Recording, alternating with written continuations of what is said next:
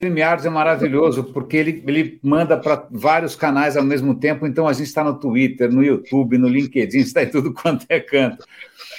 Clara Magalhães Martins, que absoluto privilégio estar falando com você, deixar claro para todo mundo aqui, essa é uma conversa que faz parte de uma longa série de conversas chamada Vamos Falar sobre Impacto, e normalmente conversa com pessoas que estão fazendo coisas que impactam a sociedade, impactam a cultura, mas, Clara, você resgatou 150 pessoas de uma guerra, então a gente está aqui em outro patamar. Eu estava até pensando, eu acabei de voltar de viagem, por isso que eu estou queimadinho, tal, e o que eu trouxe de viagem foi uma pedrinha bonitinha, tal. Você traz fragmento de míssil, você traz...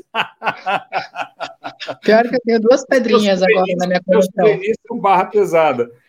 Clara, que legal estar aqui falando com você, que honra, muito legal, muito obrigado. Onde você está, Clara? Onde você está? Eu estou na Ucrânia agora. Onde? Na Ucrânia, aqui estou numa cidade chamada Lutsk. Uau, você está na Ucrânia. Caramba, parabéns. Obrigada. Uau. Clara, conta um pouco de você. Como é que você, antes de ir parar na Ucrânia, como é que você foi parar na Europa? Me conta um pouco da tua história. Aqui a gente tem o tempo que você nunca teve nenhuma emissora de TV, que sempre tem 30 segundos para conversar, que a história é sua. Entendi. Primeiro, né, obrigada. Eu sei que foi difícil para a gente conseguir um horário, enfim. Você estava ocupada salvando vidas, moça. Eu estava na praia tomando sol. Aqui eu tô torrando também, tá um verãozão de queimar todo mundo. Mas finalmente, né, a gente conseguiu se reunir para essa conversa hoje, então eu tô bastante feliz. Agradecer também ao Thomas, né, que nos apresentou. Não sei se é maravilhoso. Thomas, não tenho palavras para agradecer. A gente fez uma conversa com ele super legal sobre voluntariado na internet e tal, e aí ele contou, puxa, eu conheço a Clara, será que você... Eu falei, nossa, vai ser maravilhoso, e eu tenho que realmente agradecer ao Thomas por ter feito essa ponte. Nossa, que legal, ele é um moço mesmo. Ele ajuda bastante, né? A gente trabalha junto aqui, eles online, a gente aqui em terra. Então é bem legal essa conexão que consegue, né? Exatamente por ser online, né? Que a gente está falando aqui agora também. É engraçado porque nos últimos tempos, toda vez que eu penso em tecnologia, me dá uma certa angústia, porque eu só vejo isso separando as pessoas, polarizando as pessoas, mas não, né? Ela consegue propiciar isso que está acontecendo agora, você contando a sua história, você se organizando com outros voluntários na Ucrânia. A gente tem que lembrar que isso pode ser uma força para o bem. Sim, exatamente. Bom, é sempre os dois lados da moeda, né? A gente tem que focar no melhor e tentar trabalhar com ele, fazer o que a gente conseguir tirar de bom dessa moeda. Mas respondendo então a tua pergunta, né? Eu vim para a Alemanha, vim para a Europa ano passado, em agosto. Durante a pandemia, eu acabei mandando ali um application, né, para fazer um MBA na Alemanha. E acabei sendo aceita, e eu recebi uma bolsa interessante. Foi um período interessante. Eu tenho que terminar o MBA, né? Tá trancado por motivos óbvios, mas o pessoal está sendo bastante compreensivo, né? Em me deixar faltar algumas aulas para estar aqui. Conta um pouco mais de você, Clara. Assim, MBA em quê? Qual a tua formação? Eu sou formada em Direito. Eu sou formada em Direito no Brasil. Uau, eu sou da área jurídica. Eu tenho mestrado em Direito Internacional no Brasil, né? Tenho publicações, geralmente em direitos humanos e guerra, né? Eu escrevi já sobre os 100 anos do genocídio armênio, né? Que é ali pelo Império Otomano, o aniversário macabro enfim, estudando ali Segunda Guerra, Direitos Humanos, Primeira Guerra, então eu tenho alguns artigos escritos sobre isso. Eu acabei de escrever um artigo também junto com meu pai sobre o papel das mulheres na guerra, né, que vai sair de um livro jurídico nessa área. Então eu já tinha um pouquinho dessa parte acadêmica puxada, né, para direitos humanos e essa parte assim de direitos de guerra. Não achei que algum dia eu ia ter a parte prática, né? Preferia nunca ter tido, para falar a verdade, né? Era melhor ter ficado só na teoria. Pois é. Uau. A gente imaginando que é uma coisa engraçada, né? Porque eu tento seguir no Twitter várias vertentes de pensamento, e tem o pessoal que é aquele pessoal otimista, tipo o Steven Pinker, né? Os melhores anos da nossa natureza, o mundo só está melhorando, as guerras estão diminuindo, aí o Putin estupra a Ucrânia. Aí você fala, opa, exatamente. Pinker, você quer? Vamos comentar a respeito do Steven Pinker, né? Quem podia imaginar? Porque tinha aquela lenda que país que tem McDonald's não entra em guerra. Entra, né? Entra e o McDonald's sai do país. Exatamente, não faz diferença, né? Se é McDonald's, não é McDonald's. Acho que eu tenho uma visita aqui no meu quarto. Opa! Yes, I have a guest in the room. Yeah, you cannot hide it, sorry. You have to say that. Bye! O meu anfitrião veio pegar alguma coisa aqui no quarto. Que legal, que legal. Direto da Ucrânia, que máximo. Mas então, direito, mestrado, livros... Do you want to say hi? Yeah. They're coming. Ele é o... Hello. Hey, nice to meet you. My name is René. I'm speaking from São Paulo, Brazil. Nice to meet you too. My name is Vanya. I'm volunteer from Ukraine and translator. Wow. For you. I mean, our hearts and prayers go to Ukraine. We love you guys. We love you guys. We wish you all the best. Thank you. And you have a guardian angel. You have a guardian angel in front of you. She's a miracle. We have another guest for you guys. And another volunteer. Another volunteer, yes. Tá lindo. Que máximo. Esse é ucraniano? Yeah, she's Ukrainian. Ela acabou de dar filhotinho. Tá com 4 bebezinhos lá embaixo. E agora, you take the kid. Have a nice day. Best luck. Best luck. Take care. Peace for you, man. Bye, chair. It was nice to meet you. My pleasure, my honor.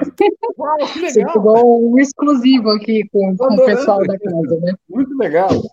A Cher acabou de dar filhotinho, eu não posso deixar ela aqui no quarto, ela já tinha até, eu peguei ela 1 segundo e já deitou no meu colo, mas ela tem que ir lá cuidar dos filhos, né? Claro, cuidar é seu nome do meio, né, pelo visto, né? Um pouquinho. Mas então, vamos lá, você foi para a Alemanha para fazer, né, uma carreira, para fazer uma coisa acadêmica, e você foi parar na coisa menos acadêmica do mundo, né? Como é que você deu esse passo? Porque você tem uma coisa que realmente me intriga, é o que faz as pessoas saírem da zona de conforto, né? Qual é aquele estalo que faz com que você haja, com que você, né, tome uma atitude? O que aconteceu para você falar, cara, como é que eu posso ajudar nessa coisa toda? Olha, eu não sei se todo mundo tem um estalo. Acho que eu não tive um estalo do tipo, baixou a luz, né, ali no meu apartamento e me iluminou e falou, minha filha, esse é o seu caminho. Foi algo mais... Freeman, tipo... a voz do Morgan Freeman. Exato, né? And then her life changed. Não foi bem assim, né? Eu estava no meu apartamento em Leipzig, quando a guerra começou, a gente já tinha várias discussões, né, com o pessoal, enfim, o que você vai fazer se a guerra acontecer? E aí, obviamente, que o plano é voltar para o Brasil, né? Se acontecer uma guerra na Europa, a Europa é, óbvio, um dos lugares onde eu não vou querer estar, né? Então, a gente conversava sobre isso, já imaginando, assim, se fosse ter, né, realmente, naquela época a gente só via os números, né? Mais de 100 mil tropas nas fronteiras, com a Ucrânia. Então, a expectativa, acho que mundial, era que se o Putin fosse biruta da cabeça e resolvesse invadir a Ucrânia, que ele ia devastar, né? E ele ia chegar na Europa.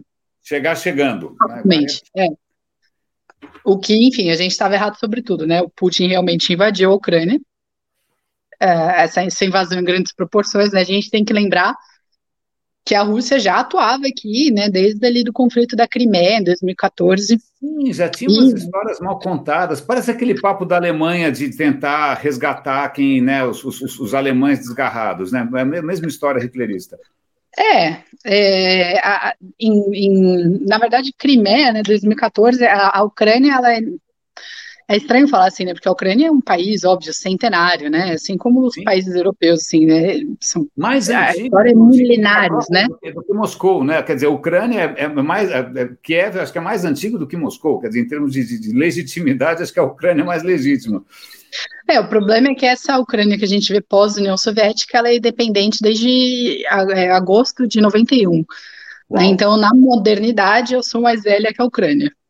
Eu acho que é por isso que eles me respeitam aqui dentro. Um ano mais velha do que a Ucrânia, nesse novo contexto, né, de mundo contemporâneo.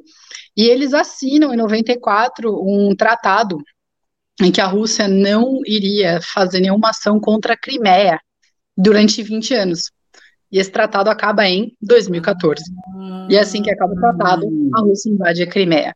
E aí, óbvio que a gente tem nas fronteiras, assim que como a gente tem no Brasil, né, nos estados ali fronteiriços, nas cidades fronteiriças com Paraguai, Uruguai, Argentina, a população miscigenada, né, que fala o brasiguaio, né, fala guarani, Osmose, dependendo né? do O fenômeno de osmose, não tem como não, né, você mora, não existe ali a linha imaginária e acabou, né, daqui para lá é um, daqui para cá é outro. As pessoas naturalmente têm essa miscigenação.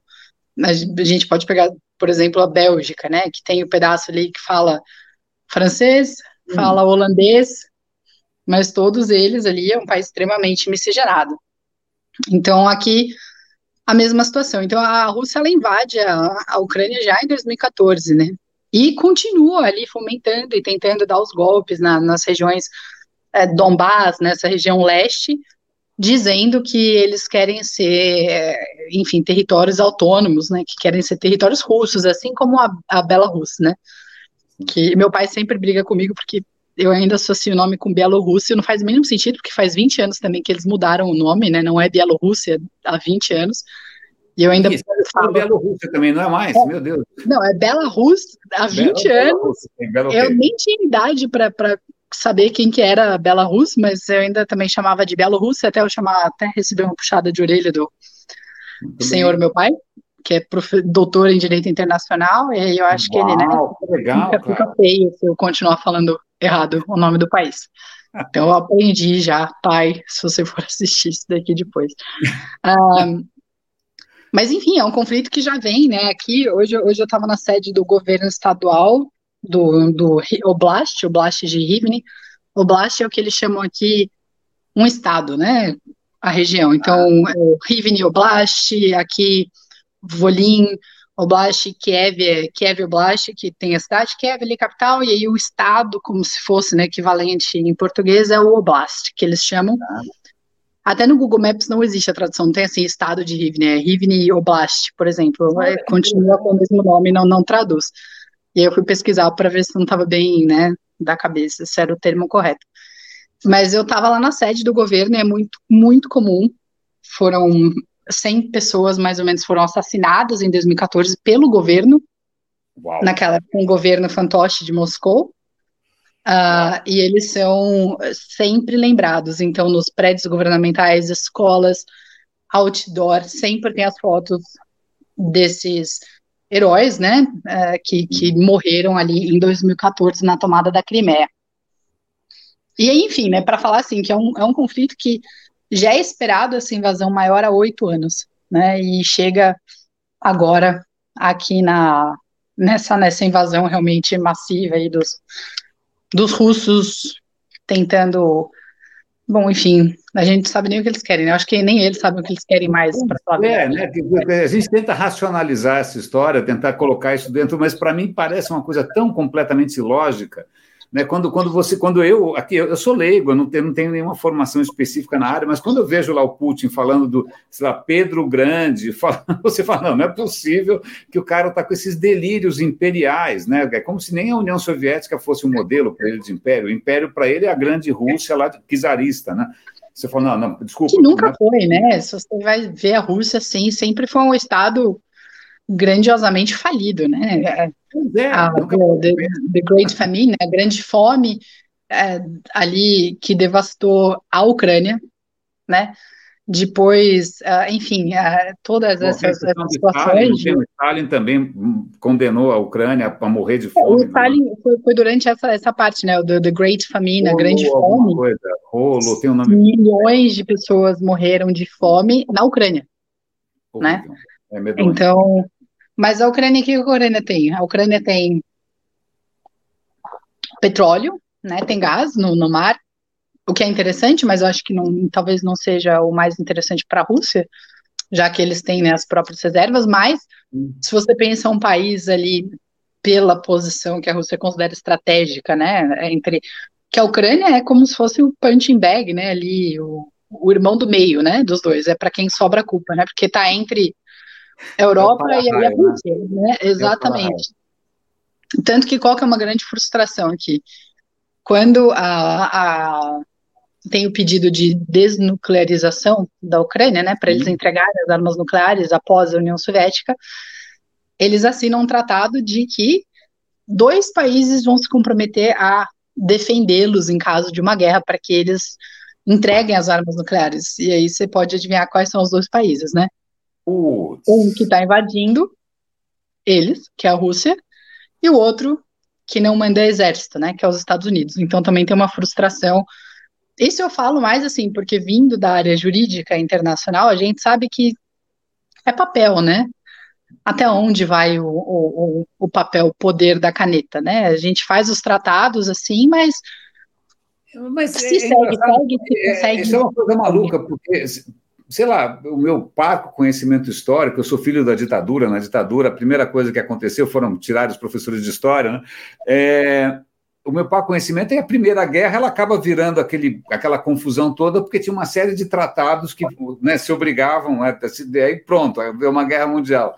A Segunda Guerra Mundial também acaba tomando outras proporções por causa desses tratados todos. Esses tratados me impressionam o poder que eles têm, né? O poder de vínculo que eles têm. Parece que e não tem ao mesmo tempo, né? Porque se você imaginar que não existe um poder acima da soberania estatal, né? Então nem a ONU, nem a OTAN, nem na época a Liga das Nações, após a Primeira Guerra, né? Que a Liga das Nações antecede a ONU, ela obviamente falhou, porque a gente teve a Segunda Guerra Mundial, né? Então você não tem um poder centralizador acima de um poder soberano de um país. Então, se o cara vai seguir um tratado ou não vai, o que você pode fazer? Embargo. A única resposta que você tem é embargar o país, né? O que faz com a Rússia. Então, a Rússia viola os tratados, o que os países podem fazer? Embarga. Os Estados Unidos viola o tratado, que constantemente, o que você pode fazer contra os Estados Unidos? Embargar. Agora, quem que vai embargar também os Estados Unidos, se você está do mesmo lado da moeda, né? Então, assim, os tratados, eles vinculam ou não vinculam, né? Tem um receio também, por exemplo, com a OTAN, que se a Rússia invadir realmente, por exemplo, a Polônia, será que a OTAN vai enviar as tropas mesmo? Será que os países vão estar dispostos a mandar os próprios soldados? Porque a OTAN não é uma força internacional de pessoas aleatórias, né? São os exércitos dos países. Então, é o exército espanhol, é o exército alemão, que aí eles são mobilizados para ir para outro país. Enfim, isso daí a gente vai ter que ver como acontece, né? Mas os tratados, assim, o que vincula... Sabe quem? Eu vou te contar, eu estou com 57, tá? Quando eu era mais novo, eu tinha uma leve ilusão de que as pessoas mais velhas, elas ficassem mais maduras, mais sábias. Aí não, aí você vê os caras, tem um pouquinho a mais do que eu, no caso, se comportando como completos debilóides, né? Completos adolescentes cheios de testosterona, né? O outro lá que anda de cavalo sem camisa, faz calendário, né? Faz essas bravatas. Aí você fala, meu Deus do céu, quem chama o síndico, né? Como diria Tim Maia, né? Cadê o adulto na sala? Não tem adulto na sala, né? Uma coisa que você comentou que eu sempre falo em entrevistas, né? Quando as pessoas perguntam também, que eu acho que a gente dá, é uma pergunta que vê bastante, especialmente no começo, por que existe por que as pessoas se sensibilizam, né? Por que a Europa se sensibiliza e quer ajudar a Ucrânia? E por que não existe essa sensibilização com guerras de Oriente Médio, né? Com outros problemas? E boa pergunta. Para mim isso é na verdade, para mim, isso é uma crítica tão fácil, porque é uma questão antropológica. Eu acho que a gente eu acho que a gente cobra demais da humanidade, né? Muito Então, eu bem. não sei quando que a gente virou essa parte, assim, de comercial da Coca-Cola, né? Que é ali mostra todo mundo feliz We e are the world, we are the people, né? Cantando, fazendo assim. exato, mas Não é. não é, entendeu? Humanos não são É assim, uma a gente questão que nem sempre sempre me deveria. pegou. É a mesma coisa que eu fico pensando assim, eu vejo as coisas no Brasil e em outros países, né? E a gente sempre recebe a cobrança, né? Então, toda vez que você vê alguém ajudando em outro lugar, você vai falar, se você está ajudando pobre na periferia de São Paulo, vamos falar, mas por que que você não ajuda pobre na Zona Sul, só na Zona Leste? É Se isso. você ajuda em São Paulo, por que você não ajuda no Rio? Você está na Mata Atlântica, por que você não está no Cerrado? Você está na Ucrânia, por que você não está na Síria, né? Então, isso eu ouço bastante, assim, mas Posso ajudar imaginar. refugiado árabe, você não ajuda. Eu falo, olha, eu trabalhei 3 anos com refugiados sírios no Brasil, em primeiro lugar. Que legal. Mas dois, uma coisa não anula a outra, né? Mas a gente, como humano, você não consegue. Se a gente for parar o dia inteiro para ter empatia por tudo que acontece no mundo, ninguém vai fazer Você nada. falou. Então desculpa, é uma questão de identificação, né? Você tá, Pois assim, é, brasileiros brancos. De onde vem brasileiro branco? É Europa. é isso. É, Eu, é. na Alemanha, os europeus, né, que estão ajudando, estão aqui do lado. Se identifica culturalmente, tem história junto. Aí junta com o fato de quem ia esperar uma invasão por território, né? É uma coisa meio Em arcaica, não 2022, é? especialmente na Europa, né? Que você tem a Tanque, imagem né? assim, ó, Tanque já civilizado está e tal. ficando uma coisa obsoleta, né? O Né? tanque, é coisa velha. E se Tanque é você aquela coisa soubesse que o o tanto que Bolsonaro tem de fica mandando para lá e trincheira para por cá em aqui, Brasília. mas aí, mais uma vez, a gente tem a impressão também que hoje uma guerra seria assim, extremamente tecnológica. Eu acho que ela só é no máximo do ponto de vista americano, tirando que esses dias eu estava lendo sobre aquele exoesqueleto, né, para soldados. Sim, Essa tecnologia podia ser completamente operada, né, enfim, controlada sim, remotamente. online, né, isso, de forma remota. Mas o pessoal acha que se você coloca um soldado dentro, ele vai ter mais cuidado com o aparelho, porque ele vai ter que proteger a própria vida. Capaz. Não, mas isso é a Faz verdade todo do porquê sentido. que eles montam o exoesqueleto para ser guiado com uma pessoa dentro. Olha Porque a que pessoa vai ter interessante. mais cuidado, ele não vai querer destruir simplesmente algo que custa US$ 1 milhão, porque ele está dentro, né? Olha que engraçado. Você vai cuidar do equipamento, você virou uma babá do equipamento. Mas tem uma questão Você vai interessante, tentar não porque morrer, né? eu E sei, aqui, o que eu vejo assim, é trincheira. putz, Trincheira, eles lutam com de novo. trincheira ainda. Coquetel Sim, Molotov, né? Coquetel é, Molotov, essas coisas de 100 anos atrás. Que coisa. É engraçado, porque acho que tem essa coisa meio de Hollywood, também tem a indústria da tecnologia, ela também gosta de fantasiar. A próxima guerra vai ser hackers destruindo, sei lá, os sistemas de controle. Aí quando você vai ver, não é bem assim. Os caras até podem fazer existe, uma né? certa confusão, mas, cara, o que você faz contra um raio de um míssil, né? O que você faz com Outro medo de míssil. uma bomba nuclear de 50, 60, 70 anos atrás? Né? O que um hacker pode fazer? Né? Hoje a maior preocupação que você falou assim de nucleares não são essas bombas antigas, né? Existe a tecnologia são as microbombas nucleares, né? Que elas são explosões controladas. Táticas, Então, né? por Que eles chamam exemplo, táticas, né? É isso. você não jogaria uma bomba, ela não teria a mesma destruição que as bombas ali de Hiroshima e Nagasaki tiveram. Então, elas poderiam destruir um raio muito menor e ser algo concentrado, Claro. que é uma outra preocupação, né? Me perguntaram uma vez assim, o que você acha de bomba nuclear se jogar? Eu falei, não sei nem o que responder. Eu falei, eu acho que vai ser ruim para mim, né? Minha mãe não vai ficar feliz, eu que estou aqui dentro não ia gostar, né? Não vai dar tempo, não vai dar nem tempo de você saber o que Eu vou nem aconteceu. poder pensar nisso daí. Claro, mas agora vamos lá. Tem uma questão que para mim é admirável, mas é uma coisa muito sutil. Mas quando a gente começou a organizar essa história toda, eu falei, Clara, me passa uma foto sua para eu poder usar no material de divulgação. Você falou, cara, pega qualquer uma, pega a que você quiser. Isso, para mim, mostrou... a gente não se conhece, a gente está se conhecendo agora, mas mostrou um desprendimento. E aí uma coisa que eu acho que é muito legal, que tem muita gente que vai para a Ucrânia fazer selfie, fazer live e voltar correndo, né? E é o seguinte, eu sou o que eu faço. Né? A foto, tanto faz. Né? Eu fiquei você passou a impressão de uma pessoa que se define pelo que faz, pelos seus atos, que não está preocupada com imagem, com marketing, seja lá com selfie.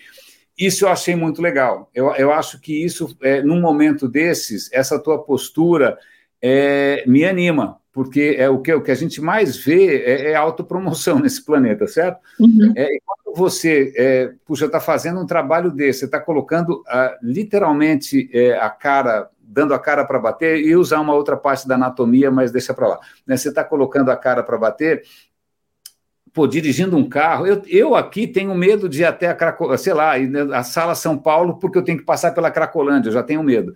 Agora, você está dirigindo um carro debaixo de bomba. Né? Isso eu acho absolutamente extraordinário. Isso conta só um pouco mais de como é essa história, cara? Como é que você recebe, olha, tem gente te esperando não sei aonde, você escolhe a melhor rota. Como é que é essa coisa operacional? Parece meio James Bond, assim. Um pouco. Eu vou só voltar um pouquinho que você falou ali da foto, né? Eu acho que no começo, especialmente mulher, né? A gente tem toda uma cobrança ali enfim, da parte estética, né? De como você é, como você não é. Eu, vindo dessa área jurídica, que é a área ainda do formal, do salto alto, né, da unha feita, eu tinha reunião em escritório, quando você vai apresentar trabalho, tem que ser realmente todo montado, e eu nunca me senti confortável, assim, em câmera, enfim, por essa cobrança, né, insegurança. Mas aqui isso não importa, assim, sinceramente, a última preocupação, eu não ligo, o que importa é o que você disse, é o trabalho, muito bem. Né? Eu tenho uma dificuldade muito grande de ter que tocar as redes sociais, ali o pessoal vê que às vezes eu desapareço do Instagram por dias, porque eu fico assim, cara, mas eu vou ter que fazer um stories hoje para falar algo, sei lá, só para sair, para alguém ver minha cara, eu falo, que desperdício de tempo, né? A gente está escravo dessa coisa, é chato ser escravo de algoritmo, né? Porque se você não fizer isso, o algoritmo te joga lá para baixo e ninguém te vê mais, se desaparece. É um problema. Né? Porque eu detesto redes sociais, não tenho Instagram pessoalmente, apesar do Instagram da frente ser praticamente 100%, enfim, a minha cara, né? Já que eu virei a cara do movimento, eu não tenho muita opção. Mas é uma dificuldade, mas eu também aprendi aqui que é o valor, né? Então, às vezes a gente tem que fazer algumas filmagens assim que eu não gostaria de fazer, ou tirar fotos que eu não gostaria de tirar, eu não tiraria normalmente, mas aproxima as pessoas que estão fora dessa realidade, né? Especialmente do ponto de vista histórico, né? Eu fico pensando assim, no começo, quando eu tinha situações, então, quando fui para a Bucha e filmei ali a exumação que a gente estava trabalhando e acompanhando, ali eu já estava um pouco mais confortável, porque eu tinha entendido qual foi o papel da mídia mostrando Bucha na quinta rodada de sanções contra a Rússia. Mas alguns dias antes, eu tinha ido, uma semana antes, na verdade, eu tinha ido para Kiev. Foi a minha primeira vez indo para Kiev. E eu passei por uma estrada. A estrada era assim, era uma reta, né? Até Kiev. Mas num determinado ponto, eles estavam pedindo para fazer um desvio. Enfim, eu fui fazer o desvio. De algum milagre, eu acabei 5 quilômetros para trás, mais ou menos, de onde eu estava inicialmente. Eu não sei por qual, enfim, mecanismo do tempo eu passei ali, túnel mágico, que eu não lembro de nenhum momento ter feito essa curva grande. Mas eu não conseguia sair para chegar em Kiev. E eu estava a caminho e estava passando um comboio de ambulância, polícia, ajuda humanitária, e eram todos veículos brancos. E o meu carro era branco.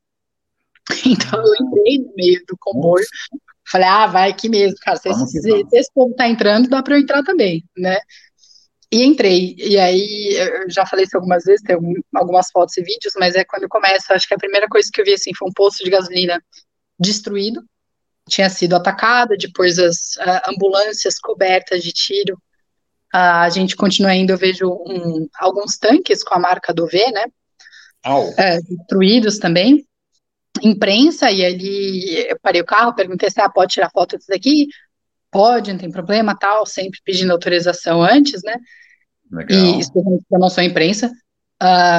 E aí tira as fotos e continua a viagem. E assim que eu tava com um soldado australiano no carro esse dia, e ele fala para mim assim, não olha. Em primeiro lugar, eu tava dirigindo num lugar que era só destroço, pedaço de metal, pedaço de vidro, pedaço de carro, pedaço de tanque. Então eu preciso olhar.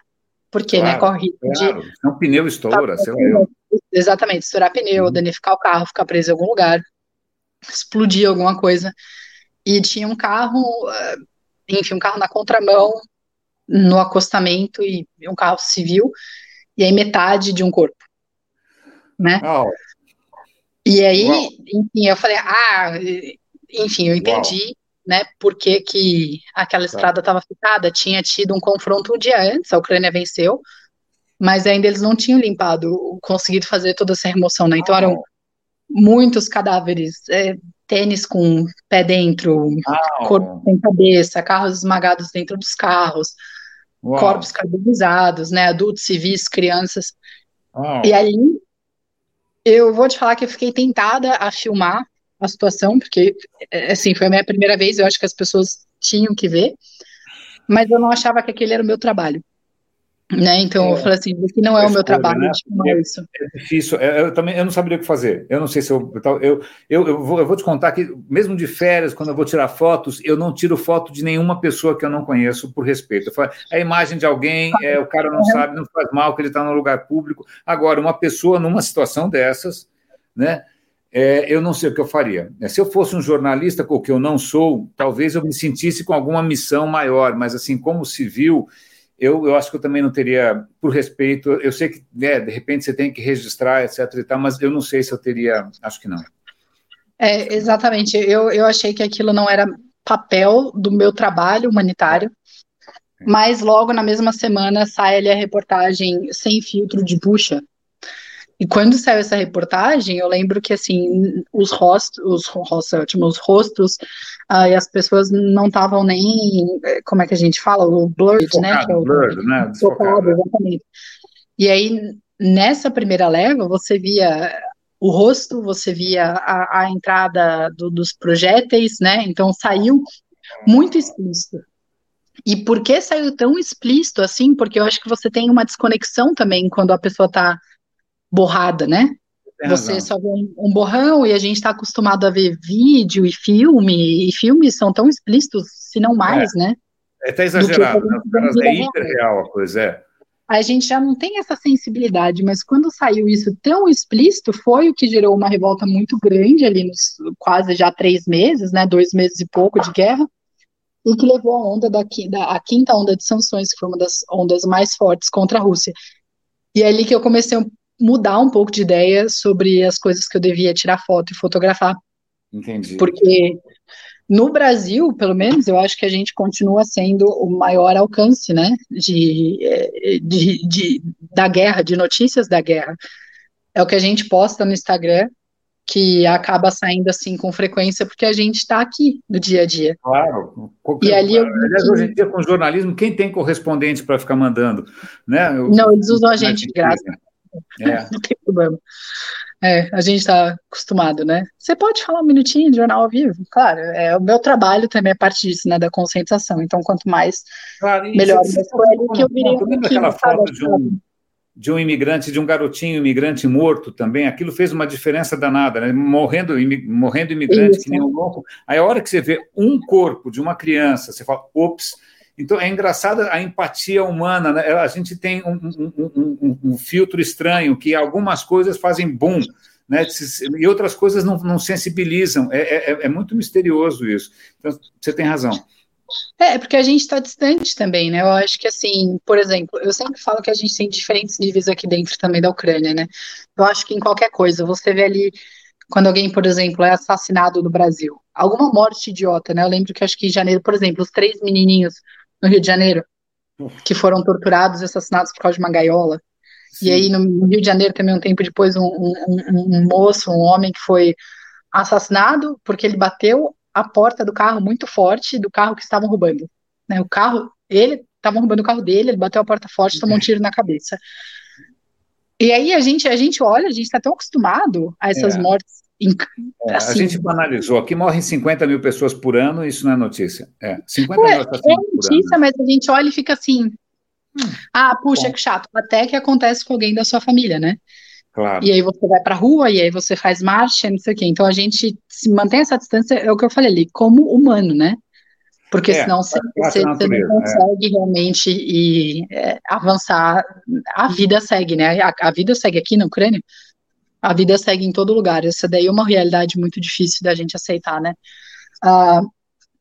Mas e aí quando você vê assim uma foto tão chocante, né? Uma situação tão chocante, eu acho que faz a gente entrar um pouquinho na realidade de novo, né? Então, também, quando saiu a foto do menininho lá, do imigrante, que eu não lembro o nome dele. Também não, esqueci. Mas, tá vendo? A gente não lembra, né, dessas coisas. A gente não... Tem aquela outra foto também de um garoto todo coberto de poeira e sangue numa ambulância. Tem essas fotos que realmente marcam, né? Que acabam virando históricas, né, assim, também. Tem aquela foto da garotinha no Vietnã com o napalm, tem essas fotos que acabam simbolizando. Mas aí, se você for parar para pensar, eu estava lendo sobre essa foto que você falou agora, como ele se sentiu culpado durante anos. Uau! Por ter parado para tirar a foto, né? Então você imagina assim, você está numa situação, porque foi uma escolha, mas a escolha que ele fez, enfim, ela vibrou, né, pelo mundo inteiro e ocasiona mudanças. Então, eu acho que esse papel de documentação, desde que ela seja uma documentação, acho que sensível, né, que você pergunte para a pessoa, digna, né? Eu acho que um dos vídeos mais acessados ali no nosso Instagram é um vídeo de um cortejo fúnebre que eu acompanhei. E quando eu passei por eles na estrada, e falei assim, nossa, tem um monte de gente aqui, era 11h30 da noite, né, eu voltei, perguntei, me reconheceram, né, falaram assim, voluntário e tal, um cara falava inglês mais ou menos, falei, vocês precisam de alguma coisa, né, a gente não tava longe da fronteira, precisa que leve alguém, vocês precisam de comida, água, né, não, a gente tá esperando um dos nossos, que foi morto em batalha. Aí eu falei, tá bom, e segui viagem, mas eu fiquei me sentindo muito mal, porque eu falei, gente, eu devia ter ficado, né, meu trabalho, assim, eu acho que prestar os respeitos também é parte do que a gente faz aqui. E quando eu chego, acho que 2 quilômetros depois, tem mais um grupo. E aí eu desci do carro, parei e perguntei, né, com o Google Tradutor para um dos militares, eu falei assim, olha, eu posso ficar para prestar meus respeitos? E ele fala que sim. E aí eu pergunto, eu não quero ser desrespeitosa, mas será que eu posso filmar para mostrar para as pessoas? E ele fala que sim.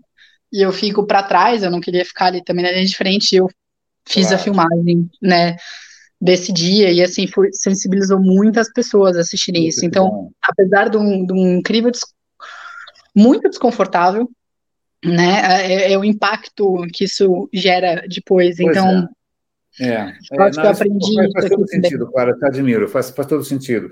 E, aliás, o que é muito legal, que eu acho que é admirável, e que também eu adoraria que fosse mais frequente, é você se sentir dividida e você ficar fazendo esse tipo de ponderação ética, moral, humana, quando tem, sei lá, de alguma maneira tem tanta gente insensibilizada. Eu fico muito feliz, né, de alguém que nesse momento sente ali que não existem escolhas fáceis, toda escolha tem um ônus, né, tem um custo. Isso é muito legal ouvir isso. A gente pensa, eu particularmente penso bastante, né, nisso daí, é uma coisa que, como eu disse, para mim é desconfortável de fazer, mas eu aprendi qual que é a importância, né, e eu posso te dar até um exemplo, tem uma foto de bucha que mostra um senhor morto, né, só o corpo, e ele tá caído com a bicicleta. Eu não sei se você viu essa foto, mas ele foi assassinado, né, andando de bicicleta, e o corpo cai e ele fica lá por enfim, dias, semanas até, né, que ele seja retirado. Toda vez que eu vejo alguém de bicicleta, o que é todo dia, várias vezes, eu só consigo imaginar aquela foto. Putz, e aí, isso daí me fala assim, o que aquela pessoa estava pensando, né? Porque, assim, qual a diferença daquele senhor para essa pessoa aqui na minha frente andando de bicicleta. É tão absolutamente arbitrário, né? Tão absolutamente aleatório, né? Uma bala, energia cinética, sei lá, leis de Newton e bum. Eu vou te contar, eu trabalhei por um ano e tanto, nem lembro mais direito, num telejornal que tinha... eu trabalhei no Aqui Agora, pasme, mas eu trabalhei no Aqui Agora. E tinha lá Gil Gomes, tinha a violência de São Paulo. Tá? Eu lembro que no começo eu me chocava com muitas cenas a gente não podia colocar no ar, porque não faria sentido. E depois de um ano e tanto, você começa a lidar com aquilo de uma maneira um pouco mais clínica, mas eu me lembro que depois que eu saí, né, dessa pressão o jornal tem essa pressão, né? Eu voltei a recuperar minha sensibilidade. Tem coisas que, se eu lembrar agora, eu choro. 20 anos depois, são imagens que eu nunca mais vou esquecer, que ninguém viu, porque não foi para o ar, porque nem dava para falar, né? Então é engraçado, porque de alguma maneira a gente consegue lidar com isso naquele momento, mas aquilo fica com a gente para sempre, né? Porque um grau de desumanidade é de um grau de brutalidade que nenhum coração humano é pronto para isso. Né? Aqui, assim, essa sua experiência, eu acho que a experiência de várias pessoas devem estar assistindo, a gente tem esse nível de experiência diferente com situações, né? Então, alguém que foi assaltado, por exemplo, aqui na Europa, uma coisa favorita que eu gosto de fazer é pickpocket. Então, assaltar, furtar meus amigos. Né? Eu pego carteira, eu não sou boa em fazer furto de pessoas, mas eu acho engraçado porque eles estão tão não acostumados a se preocupar. Porque a gente já, né, a gente tá, assim, eu coloco meu celular, eu já não lembro de eu pus, eu já fico, meu Deus do céu, levaram meu celular. A gente reconhece mulher brasileira no exterior que segura a bolsa assim. Mulher brasileira no exterior segura a bolsa como se fosse um bebê. Mas a gente tem, na nossa cabeça, a gente está constantemente assustado. Sim, isso. Você vê motoqueira chegando perto em São Paulo, você já fica assim, né, pô, a janela tá aberta. Eu vejo motoqueira aqui, às vezes, eu já fico assim também. Isso. A gente está acostumado a estar sempre tenso, né? Isso. E aí, teve um amigo meu que toda vez eu ficava sumindo com a chave dele com o celular. Mas, assim, realmente era muito óbvio, sabe? Que eu tava pegando as coisas que eu não nasci para fazer furto de bolsa de pessoas. Mas aí, depois de um tempo, eu não precisava nem pegar. Eu falava para ele assim, cadê seu celular? E ele já ficava desesperado.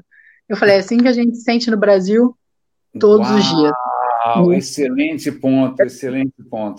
Eu acabei de voltar de 10 dias paradisíacos, que você fala, cara, é assim que é viver, então? Viver assim, sem preocupação, né? Viver assim, sem receio.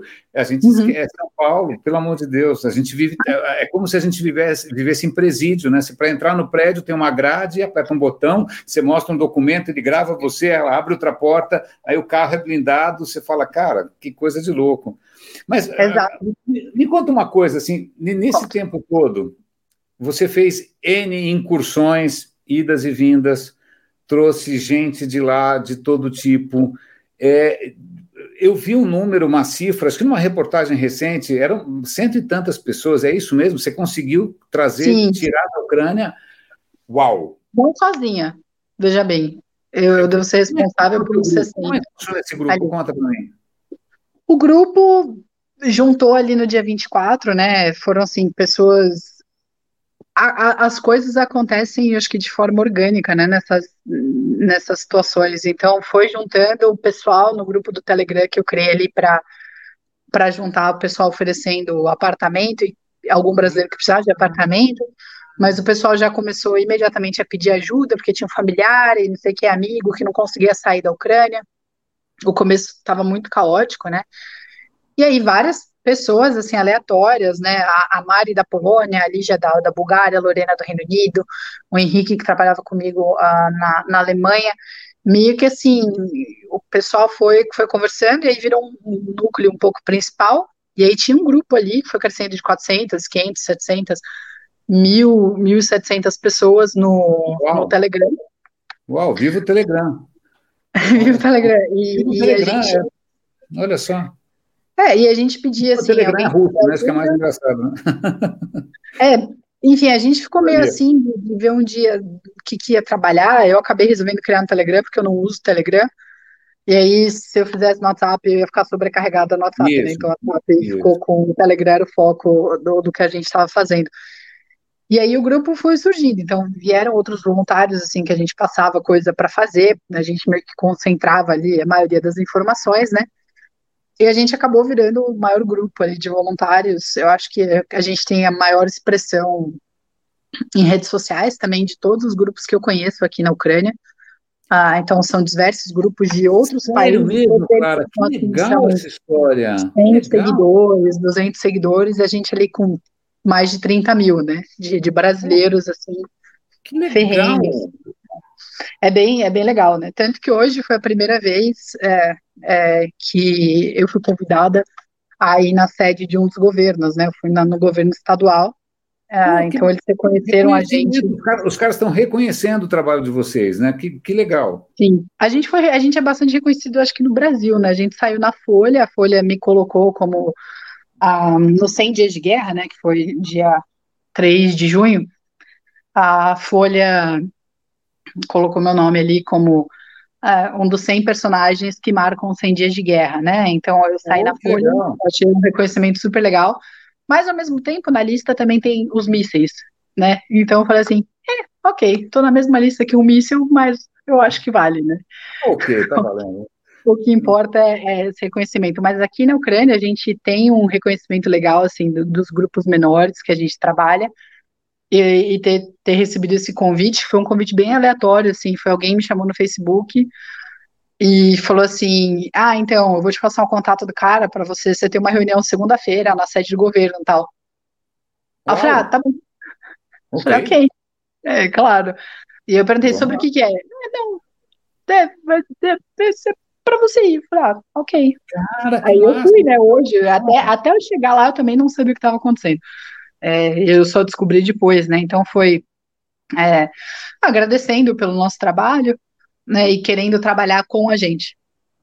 Então isso daí é super legal, especialmente porque aqui que legal isso daí a gente está bastante feliz. Sabe e eu vi as fotos, né, que tiraram. Diga. E eu tenho quase 1,80 de altura, né? Verdade? E eu era assim, eu era uma miniatura do lado dos 3 ucranianos que estavam comigo. Não, mas o Zelensky é pequenininho, né? Que é o que é engraçado. Não, o Zelensky eu ainda não conheci, né? Vamos ver, eu acho que eu tenho que, mas você pegou os caras... zerar todos os territórios, né? E eu ainda fiquei presa no elevador com 2 deles durante meia hora. Então, ucraniano gigante para ficar no elevador desmagado não é muito confortável. Mas a gente ficou bem. Cara, que história, Clara, que história maluca, que história maluca, que história legal.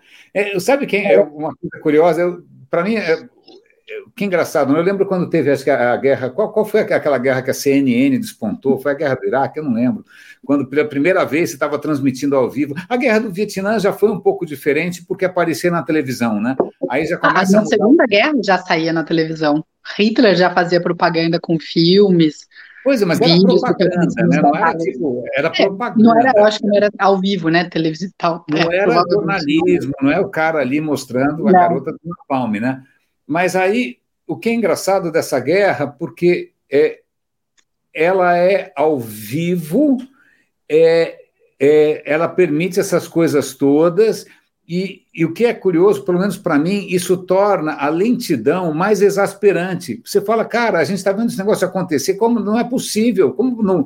Cara, 100 dias, acaba logo de uma vez, né? Porque quando eu estudei história, sei lá, você fala da Segunda Guerra em 15 minutos, né? Olha, começou em 39, acabou em 45, bom, acabou. Agora, você vê em tempo real toda essa lentidão, essas hesitações, essas traições.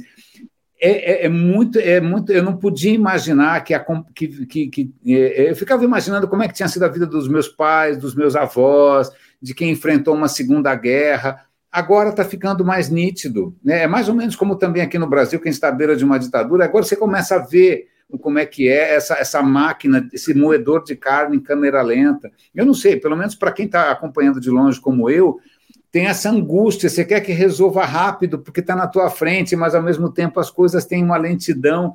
exasperante. É muito louco acompanhar tudo isso ao vivo, de longe. É uma impotência muito grande, né? Dá uma sensação de impotência. E você, pelo menos, você está aí conseguindo fazer diferença. Isso é muito legal. E não é, né? A gente, às vezes, você tem umas situações em que você lida direto com a morte, né? Ou de alguém próximo, ou que você sabe que aconteceu, e aí baixa a realidade, assim, que no fim do dia, né, o que a gente faz, a gente não evita mortes, né? Então a gente conforta quem fica, mas assim, não é fácil você saber que as pessoas continuam morrendo de forma estúpida e por motivos estúpidos. Mas o que você falou, eu acho que é, de novo, muito interessante, eu acho que da natureza humana, né? A gente estuda a Segunda Guerra como se ela fosse algo, até a ditadura, né? Eu tenho 31, eu sou de 90, eu não vivi a ditadura. 64, eu nasci em 64. Exato. Minha mãe é de 60, meu pai é de 52, trabalhava, enfim, né, em São Paulo nessa época, mas eu não vivi, e eu acho que a expectativa que a gente tem é que, se isso acontecer, a gente não ia deixar acontecer de novo, né, porque você ia ver os sinais, mas é muito fácil você ver os sinais depois que acontece. Eu acho que a grande frustração hoje é a gente ver os sinais agora, e aí você vê por que as coisas não se resolvem, porque falta vontade política e falta vontade civil. Porque a minha opinião é que se fosse se a sociedade civil tivesse uma mobilização real, a guerra não estaria acontecendo. Então, por exemplo, em vez das pessoas estarem com plaquinhas ali, Help Stop War, no primeiro mês, se eles tivessem enfim, 10 milhões de europeus aqui tivessem entrado na Ucrânia, o que Putin ia fazer? Explodir 10 milhões de europeus? É isso aí. Podia, e aí você ia forçar a mão da Europa a fazer alguma coisa, mas assim, será que faria isso? E é a sociedade civil fazendo o que a sociedade civil faz, negando, não se envolvendo. Tem um filme, 1929, não lembro o nome do filme, filme alemão, preto e branco, que acompanha a história de 4 soldados na Guerra Mundial. Esse filme depois ele foi banido pelo Hitler, não podia passar. E uma cena que foi assim, pra mim, essa eu acho que baixou a luz do céu esse dia quando eu assisti, assim, foi uma epifania. É a regra do jogo? É um filme francês, La Règle du Jeu? Não, ou não? É um filme alemão. Depois eu vou descobrir o nome, mas eu te conto, eventualmente. Mas ele acompanha a história de 4 soldados durante a Primeira Guerra. E, enfim, eles estavam nas trincheiras, né, obviamente, as pessoas morrendo e tal. Mas como toda guerra, uma coisa que eu também não sabia, né, você tem rotatividade. Então a pessoa fica um mês no front, 90 dias, 3 semanas, e você troca. Porque senão a pessoa ali tem PTSD, né, o estresse, enfim, não consegue render. Não funciona mais. Então, exato. Ele estava ali, eu acho que falava assim, sobre 30 dias, né, nas trincheiras, e aí ele vai para casa. E quando ele está indo para casa, ele para em algum lugar, assim, na rota e compra salame, né, então ele está chegando na cidade da Alemanha, e mostra uma fila, assim, enorme de pessoas esperando para pegar comida. E aí, antes dele chegar, aparece uma mulher tentando furar a fila. E eles, em alemão, com a legenda, eles falam assim, sua vaca, você tá tentando furar a fila. E ela fala assim, mas meu marido morreu. E o cara responde, todo mundo morreu aqui, todo mundo perdeu alguém aqui. E aí começa a xingar a mulher, assim, de baixo calão. E eu falei assim, gente, isso é 1929. E aí eu falei assim, e as pessoas são iguais hoje, sabe? Teria o mesmo julgamento.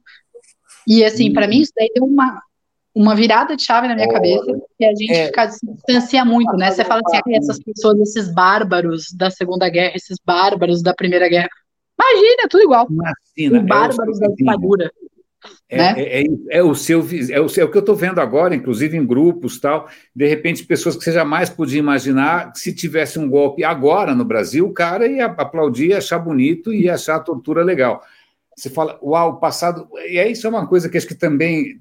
Acho que do jeito que eu aprendi história, eu deixei de aprender, acho que a palavra certa é deixar de aprender, parece que é aquela coisa com grandes homens, com grandes causas, mas o que me passa é que é uma inércia, né? Essa coisa é uma coisa amorfa.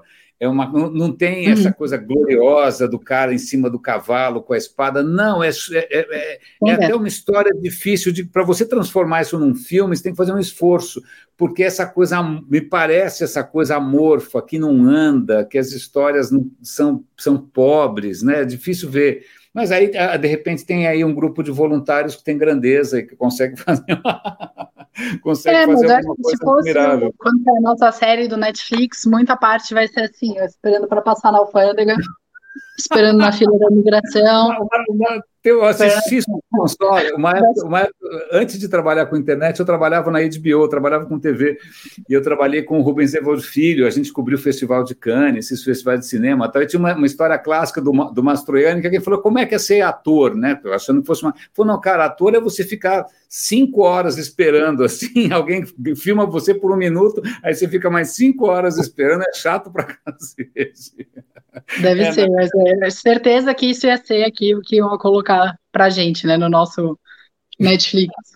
Muitas horas esperando a imigração, aí mais 7 horas de gente dentro do carro, cara, 5 minutos distribuindo comida, falando, fingindo que fala com alguém, né, no Google Tradutor, mais 7 horas no carro, mais 4 horas na imigração, dorme, acorda, repete, né? Assim, aí iam colocar, obviamente, provavelmente quando a adaptação na Netflix, a gente vai só fugir de bomba, né? Claro, isso. Todo mundo sexy. Vai ser todo mundo sexy, vai estar com uma roupa justinha, assim, com decotão.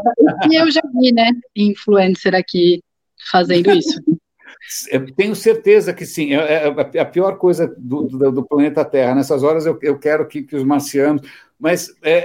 sabe, você tocou esse ponto do tempo de novo, que eu fico imaginando, eu não sou um bom motorista, aliás, eu não gosto de pegar a estrada, não, para mim o cavalo já foi uma invenção ruim, mas eu fico imaginando essas tuas idas e vindas, né, esses périplos, essa coisa homérica, literalmente homérica, né, que são horas e horas dentro de um carro em que tudo pode acontecer e nada pode acontecer, né? Como é que é esse tempo que é uma distância, é uma distância, não tem que fazer distância, certo? Então, não tem salto, você não é o jumper, você não é um super-herói, são horas ao volante. Como é que é esse tempo? Como é que se lida com isso, Clara? Distância, mas percepção de tempo é uma coisa diferente, né? Antes eu acho que assim, a gente que mora no Brasil, por exemplo, é que você falou que não gosta muito de dirigir, mas se você falar com as pessoas, você vai falar assim, Rio de Janeiro, 6 horas. O que são 6 horas na vida de um brasileiro? Nada. Até de avião, né? Vou pro Ceará, 3 horas. De fazer 6 horas agora, Quase nada, mas se você pega um avião de Berlim 3 horas, você tá em algum lugar bem longe da Alemanha, né? Você não tá na Alemanha. 6 horas de carro, você quase cruzou, acho que a Alemanha inteira, assim, de cima para baixo, não tenho certeza, mas eu acho que é mais ou menos isso. Eu morei na Alemanha. Então, para eles, a percepção de tempo é muito diferente, porque pra gente, você mal vai para algum lugar, né, dentro do Brasil, dependendo de onde você tá. Você não sai de lugar, assim, você vai para algum lugar, mas é muito distante. E aqui, antes de eu ir para o Brasil agora, eu lembro que alguém me pedia alguma coisa e falava, não, tá bom, daqui a 5 horas eu tô aí. Como se fosse ir na padaria, assim. Quando eu falei isso, eu falei, gente, onde? Quando é que virou a chave no meu cérebro que eu acho que 5 horas para ir, mais 5 horas para voltar, é alguma coisa super aceitável de se fazer num dia, não é mesmo?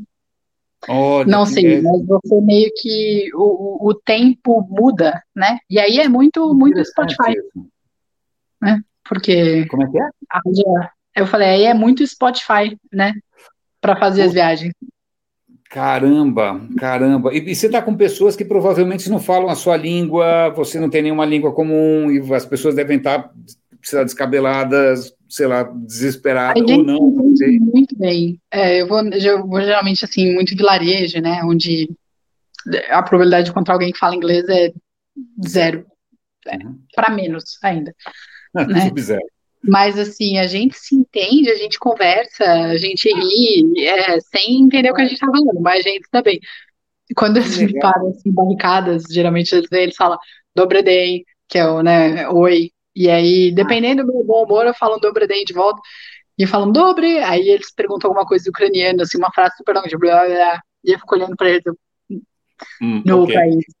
não falo ucraniano, me identifico Brasília volonteira, e às vezes teve um dia que alguém gritou assim, era 3 da manhã, e eu me identifiquei como voluntário brasileiro, e alguém grita assim, do outro lado da rua, carnaval! Uau! E assim, aqui eu sou mulher, né? Então, eles são muito respeitosos com mulher, muito, Ah, que bom! mas, ao mesmo tempo, existe ainda um pouco assim, você não vê mulheres em grandes posições de poder, né? Não tem, Ah, tem mulher na polícia, tem mulher no exército, mas não é tanto, tá. apesar deles respeitarem muito, muito as mulheres. E eu acho que como eu sou voluntária aqui de um país tão distante, o respeito que eles têm por mim é um respeito acima. Hoje, quando eu fui parado pela Claro. polícia, eu estava andando um pouco rápido demais, mas eu não tinha certeza Do limite? do limite. Eu estava falando com os policiais, né? E aí eles ligam para alguém que falava inglês, o cara fala comigo, desliga, aí ele liga de novo, aí eu vejo que a policial feminina que tá falando com ele fala assim, ela é voluntária, não sei o quê. Aí o cara pede para falar comigo, ele fala assim, meu, desculpa, não, muito obrigada, né? A gente não devia ter te parado. Porra, Então, que o que eu legal. falei assim, a gente teve esse convite de ir lá no governo, né? Inclusive, a maioria das pessoas na frente são mulheres, né? Que legal. Tocando. E aí eu acho Legal, que cara. tem essa. Eu acho que. E outra, por ser mulher, eu sou muito menos uma ameaça, né? Ah, que Então, interessante isso. por De você uma certa lidar maneira, com. desarma um pouco.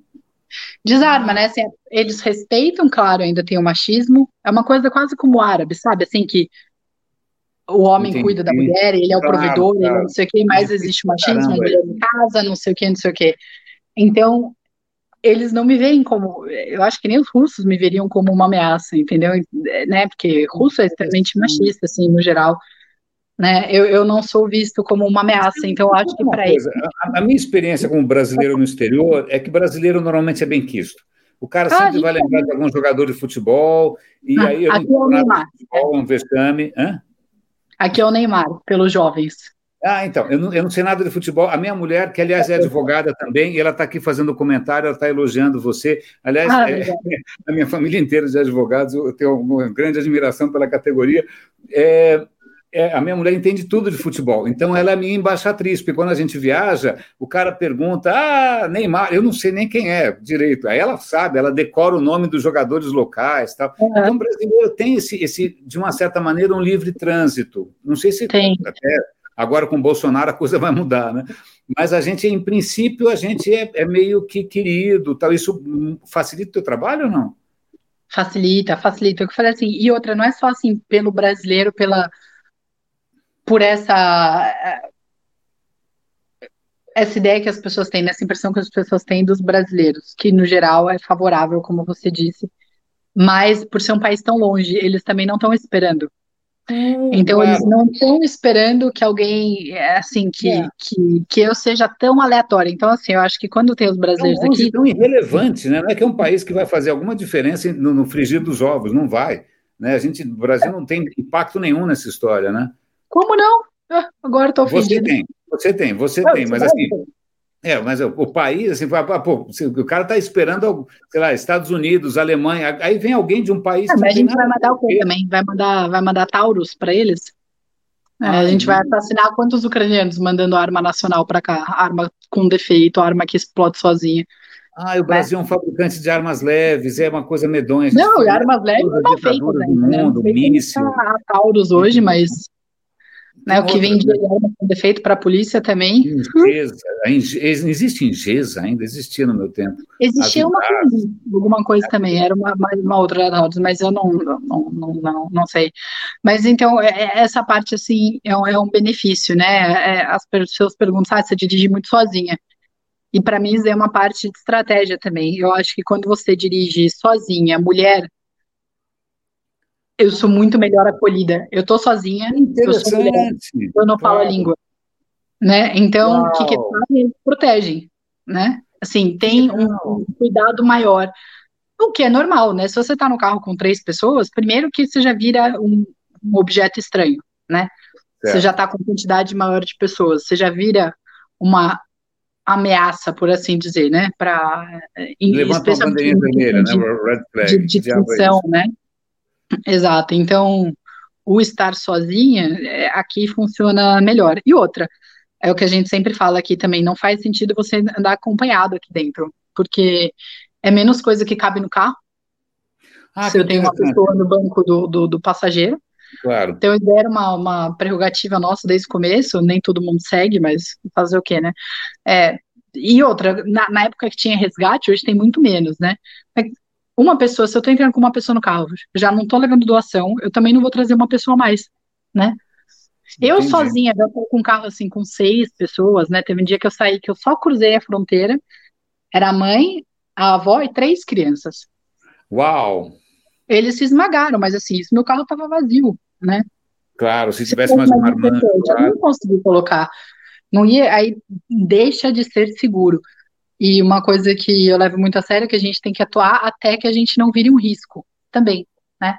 Eu não posso me colocar em situações em que eu vá virar um risco, em que eu vá virar um problema para eles, né?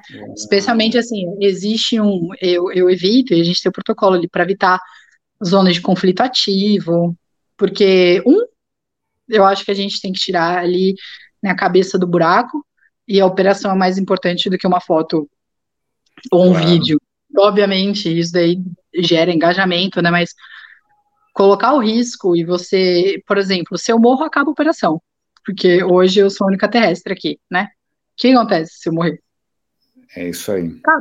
O que acontece quando outros voluntários morrem? Ou realmente prejudica a linha deles, né? Do voluntariado deles de trabalho, porque isso daí emocionalmente é muito pesado, né? Claro. Aqui, as pessoas que eu trabalho na Ucrânia, a gente trabalha com vários grupos, mas tem um grupo de uma igreja aqui, que eu trabalho bastante com eles são muito, muito ponta firmes, assim, no trabalho, e quando eu estava indo para o Brasil, eu trouxe uma doação e tinha pão, e um deles ficou, assim, muito triste com o pão. E aí eu falei assim, que foi, né? Ele me mostrou foto, porque eles tinham mandado um carro com 2 voluntários, inclusive levando doações nossas, e o carro explodiu. Uou. E aí eles perderam 2 nessa entrega e já tinham perdido 2 voluntários aqui da cidade, do grupo que eu trabalho, com tiro em grupo. Então isso daí, quando você vai perdendo voluntários, é um emocional maior, né? E a gente tem que se resguardar. E Claro. outra, você tá nesse lugar, aí você vira um empecilho, né? Imagina, você tá no meio, acontece alguma coisa, ninguém fala ali, os soldados, muito difícil falar inglês, eles vão provavelmente tentar te proteger também, e aí Isso, você vai ser mais um problema para os caras, mais um fardo para os caras, exatamente. Se você se machuca, você é mais um hospital, Isso. mais um torniquete que usarem você e não vão usar. Então, assim, você tem que evitar as situações onde você vai virar um problema para a Ucrânia, né? Então, a gente continua trabalhando enquanto a gente não é uma problemática aqui dentro. Claro, ó, a gente está conversando há 1 hora e quase 10 minutos. Eu estou preocupado com você, que aí é tarde já. Que horas são para você? Eu nem sei que horas são, mas amanhã não, tá tanto calor aqui, sabe aquele calor de verão no Brasil que você não dorme? Uau! Hoje hoje tá quente, tá verão aqui bem intenso.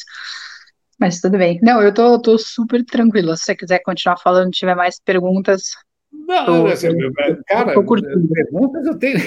Não, perguntas eu não tenho. Eu quero ouvir tua história. Essas perguntas estão ocorrendo à medida que as fichas vão caindo. Eu vou tentando imaginar minimamente, dessa distância toda que a gente está, o que é essa vivência. Puxa, você já tinha um envolvimento anterior com o trabalho voluntário, né? Você falou dos sírios, mas é engraçado porque nada te preparou para isso, né? Ninguém te ensinou direção defensiva, ninguém te ensinou primeiros socorros, né? E você está aí. Hã? Aprendi aqui. Então, pois é, você está aprendendo aí. Né? E o que tem uma questão que é muito.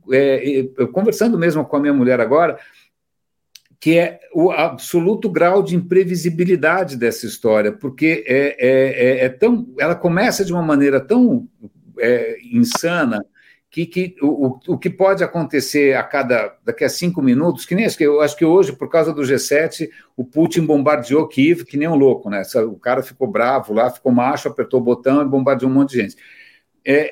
É um grau de imponderabilidade tão grande, quem está... não é que é um grande líder histórico, não, é simplesmente alguém que perdeu o juízo, não é? É o que parece.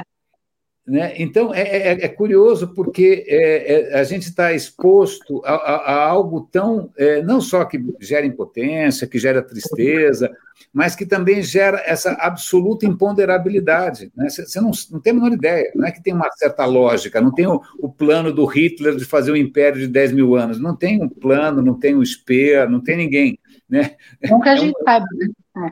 Que a gente saiba, né, pelo menos, né? Mas isso deve ser muito, muito, muito difícil de lidar. Você tem que literalmente viver um dia de cada vez. Um dia de cada vez é muito. Aqui a gente vive... Uma hora de cada vez, né? Uau. O que acontece às vezes... À vontade. O link está ficando escuro. Prestando só. 3, 2, 1. Fiat Lux. Opa, olha aí. A gente recebe, assim, hoje, né, mensagem de pessoas falando, eu vou para a Europa em agosto e quero fazer um voluntário na Ucrânia.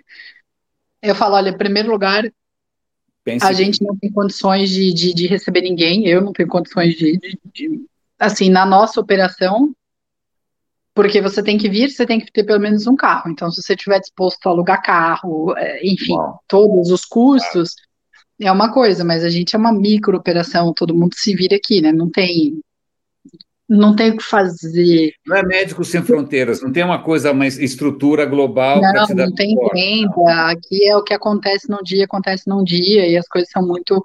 mudam. Dá para fazer, né? Teve gente que veio com carro próprio, ficou assim uma semana com a gente, foi embora, veio, aí você consegue trabalhar, mas a gente não tem, enfim, claro, uma estrutura, né? Mas o que eu sempre falo, olha, agosto está muito longe, cara, e tá anos-luz em quesito guerra na Ucrânia, porque o que é hoje não é amanhã, que o que é hoje de manhã não é hoje de tarde, né? Teve um dia que eu fui pro norte, quando estava voltando, explodiram a ponte, entendeu? 20 minutos antes de chegar.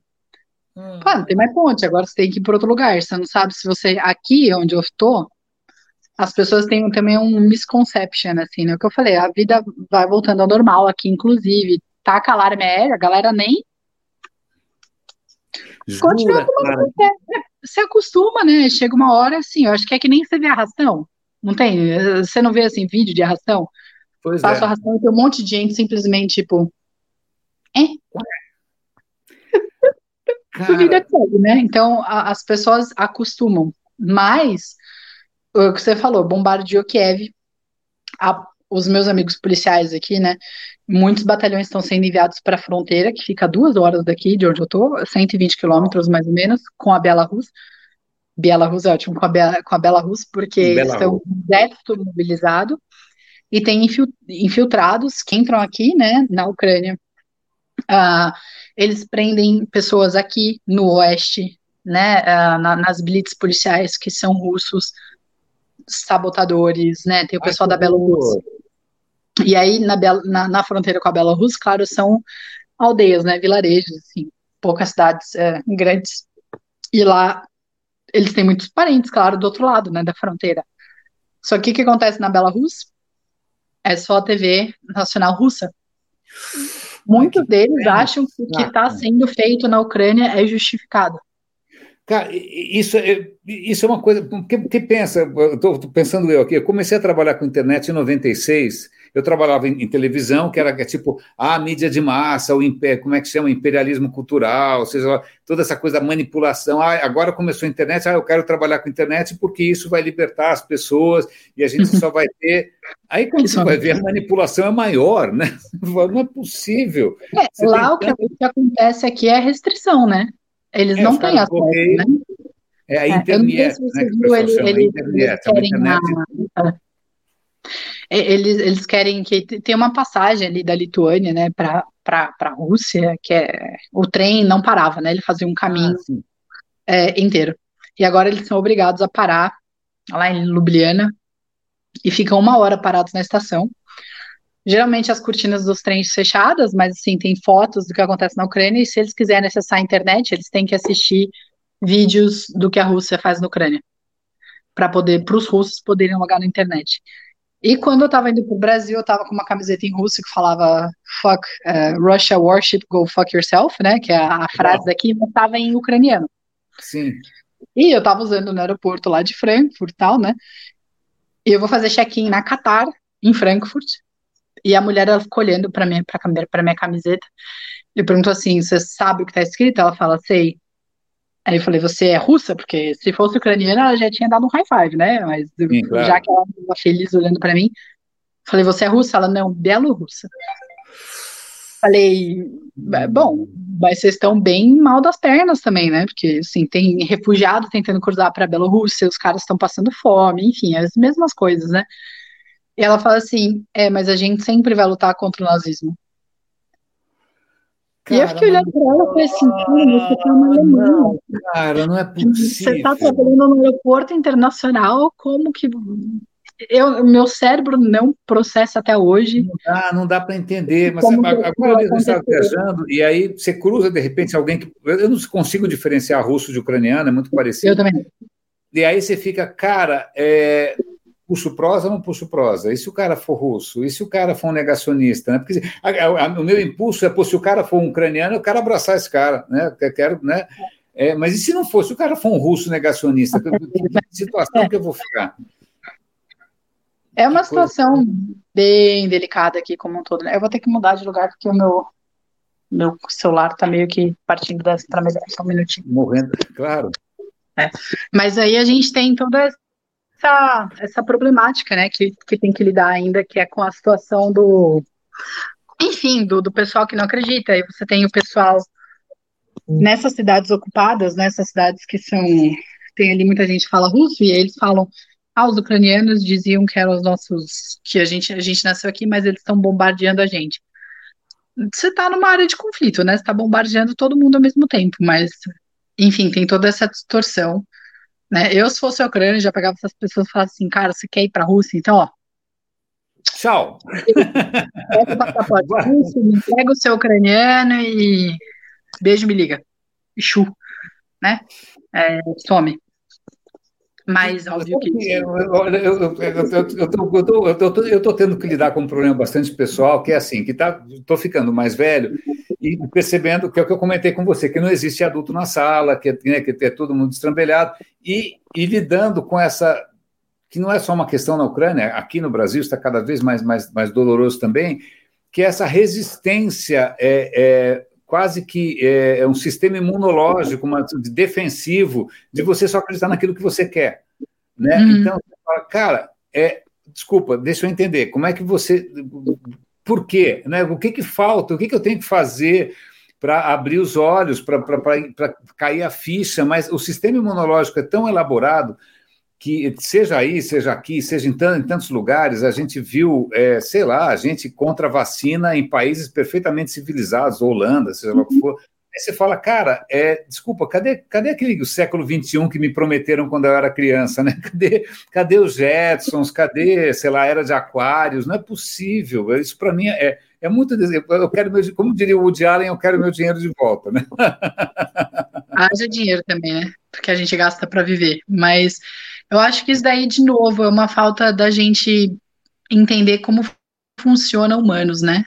É isso mesmo. A gente dá muito crédito para as pessoas, de novo, sabe? Então, assim, tem muita coisa que é fácil de lidar com a psicologia, sabe? Primeiro que as pessoas precisam acreditar em alguma coisa, né? Sim. E depois, se você tira a fé dessa pessoa, ou a crença, a pessoa ali perde o propósito, não quer ter nada, você está na defensiva, você quer pertencer a algum lugar, pertencer a algum grupo. São coisas muito mais básicas, né? Do que esse é o problema, a gente às vezes tenta, é o que eu falei, e voltando aqui, né, por que as pessoas se sensibilizam com a Ucrânia? Falou, olha, em primeiro lugar, você está falando como se 7 bilhões de pessoas, menos russos, 6 e pouco, sei lá, se sensibilizassem com a Ucrânia, que é verdade, você acha que a África, país subsaariano, está pouco se lixando com o que acontece aqui na Ucrânia, a não ser as pessoas que dependem, né, dos grãos. Você acha que o Oriente Médio tem alguém preocupado. O Líbano que está esfarelando, né? Você acha que ele está lá com plaquinha, pare a guerra na Ucrânia? Não, você acha que a Filipina tá com pare a guerra na Ucrânia? Você acha que a China tá... E outra, o que eu falo assim, cara, você sabe o que acontece na China, né? Que são os campos de concentração da minoria que eles pegam para tirar órgãos e fazer a venda de órgãos, né? Que é uma fazenda humana. Falei, cara, você não se importa. Você não se importa porque você não tem essa identificação. Você acha que você não pode fazer nada, né? Eu acho que isso invalida a gente. Teve uma pessoa que me perguntou não, né? Mas quando você tá ao vivo ali no jornal e tal, geralmente eles falam alguma frase para encerrar a entrevista, né? Então, né? E alguém falou assim, por um mundo com mais claras. Aí eu gosto de lugar ao vivo porque eles não podem me cortar, né? Isso, ótimo. E eu falei assim, olha, você desculpa, mas o mundo não precisa mais de claras. Eu sou uma pessoa normal com outras pessoas. O que eu tô fazendo pode ser um pouco diferente, mas se você falar que o mundo precisa de mais claras, quem tá ouvindo vai, colocar uma responsabilidade nas minhas costas, do tipo, só eu posso fazer isso. Isso, Messias, né, Salvador? Assim, eu não sou ela, logo eu não posso fazer isso. Exatamente. E eu falei, você tá eximindo a responsabilidade de outras pessoas, tão normais quanto eu, de fazer alguma coisa.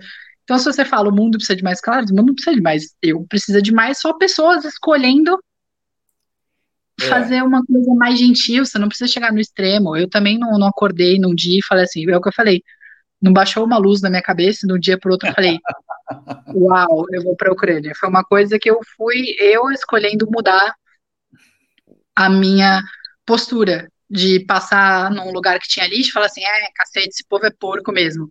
E não pegar a garrafa que estava no chão e jogar no lixo, né? Então eu só reclamava também. E aí eu falei, não, isso aí não dá. Comecei a pegar lixo, eu morava em Balneário Camboriú, eu tentava ignorar, sabe, o lixo na praia? Não conseguia, porque assim, depois eu fui me programando para isso. Eu sou um catador de lixo, então, eu vou catando coisa também. Acabei de fazer isso, vou catando coisa. E você viu que às vezes assim, você tá com gente, aí eles se sentem obrigados a fazer o que você está fazendo, né? Porque a gente então, assim, nunca obrigo ninguém a pegar lixo comigo, mas eu tô fazendo, a pessoa se sente mal porque ela não tá pegando o lixo junto comigo, aí começa a ajudar. Então você já muda a pessoa, porque tudo isso daí envolve um pequeno sacrifício, né? Você pegar o lixo significa que você vai ter que carregar aquele lixo um pouquinho e desviar 5 metros da areia para jogar no lixo. Esse é o tipo de cálculo que a gente faz o tempo todo. Por que eu vou me sacrificar? O que eu ganho com isso? Aí quando tem essa questão, opa, eu vou ficar bem na foto, opa, ela está bem na foto, eu não estou, eu vou ficar mal na foto, eu vou perder prestígio. Então, então agora a matemática muda. Mas a gente faz essa conta social de prestígio, de desprestígio, de pertencimento o tempo todo. É um mecanismo automático. O que tudo bem, desde que a gente consiga evoluir um pouco daí. Se for para a coisa certa, né? Se for para levar as pessoas para agirem de uma maneira mais humana, né? Se aproximar as pessoas, é isso aí. Mas o que eu acho, e aí talvez seja um viés meu, é que eu quando comecei a trabalhar nessa área de digital, há muito tempo, eu imaginei que isso fosse conectar as pessoas, mas aí alguém descobriu, faz uns 10 anos, mais ou menos, ou 15 anos, que polarizar dá muito mais lucro, não é? Então, as pessoas ficam lá com a cara no celular e não, né, só seguindo quem pensa como elas, aí vira um jogo de vaidade, e aí a coisa se polariza, e eu fico imaginando como é que a gente reverte isso que eu acho que o digital fez, né? Que foi, de uma certa maneira, esgarçar o tecido social e colocar as pessoas mais em bolhas. Sei lá, posso estar com um certo viés, com um certo vício de pensamento, mas quando eu vejo que você conseguiu usar ferramentas do digital para conseguir juntar pessoas numa coisa que é muito analógica, aliás, bastante analógica, de passagem, né? Então eu já começo a pensar um pouco diferente, porque eu andava meio bem desesperançado, eu falei, cara, maldita hora que alguém inventou Facebook, maldita hora que alguém inventou Instagram, né? Mas aí você está subvertendo essa história toda. Você não viu o TikTok ainda. Você é um cavalo de Troia, basicamente, você é o cavalo de Troia. Mas eu vou te falar que eu olho também, e aí é uma coisa que agora a gente tem que aprender umas estratégias que eu não gostaria de ter que aprender, né? Que são as estratégias de redes sociais. Isso é horrível. Porque você ter presença em rede social, te dá uma validação social, e por trabalho que a gente faz aqui, o que a gente precisa de doação, precisa de dinheiro, precisa de comida, né? Você precisa disso, senão como é que trabalha? E as pessoas precisam não só ver, né? Mas aí eu sempre fico falando assim, gente, como é que eu faço isso sem ter que vender completamente minha alma, né? Sem ter que começar, sei lá, a fazer TikTok com dancinha em frente de tanque, sabe? Eu não quero fazer isso aí, eu não sou assim. Se eu fosse, eu teria a minha... Clara, acho que a tua imagem congelou. Alô, alô, alô? Clara, espero que não seja... Clara, você está aí, Clara? Alô, alô, alô? Vou mandar um WhatsApp para você para ver se... Ufa, você voltou, ufa, que alívio. A tua conexão engasgou, já pensei, pronto, caiu uma bomba na cabeça da Clara. Clara, você está aí ainda? É a conexão que está ruim. Clara, Clara, Clara? Conexão, eu vou te mandar um WhatsApp aqui. Conexão falhando. Conexão, Catamilha, conexão falhando. Gente do céu, agora, a cada vez que a conexão da Clara falha, agora ela literalmente caiu. Será que ela vai conseguir voltar? Gente, vamos ficar aqui, né, um pouquinho aqui esperando para ver se a Clara volta. Eu vou comentar com vocês, quando eu fui apresentado a Clara pelo Tomashi, que é um amigo comum, que está, de alguma maneira, apoiando esse trabalho deles. E quando... a Clara voltou. Oba, está aqui. Clara Magalhães. Ufa! Não caiu uma bomba. Ufa, que bom. Não, ainda não.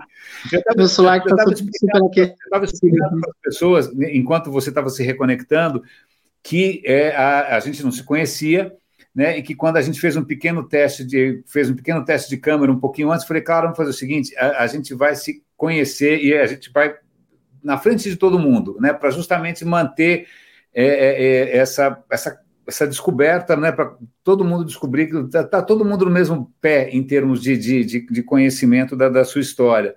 E a maneira como isso a nossa conversa está se desdobrando e está se desenrolando, eu não podia imaginar, né, não tinha a menor ideia de como é que a coisa ia correr, mas eu fico especialmente tocado por essa tua, de novo, essa tua hesitação, esse teu pudor em, de repente, assumir o papel que as próprias redes vão querer te colocar, no papel de uma messias, de uma salvadora, ou de uma heroína. Você fala, cara, não. Então, essa tua recusa em vestir esse manto, né, eu acho tão legal, porque existe essa expectativa, as pessoas têm essa expectativa de que você seja Mulher Maravilha e que você vista um colã azul, né?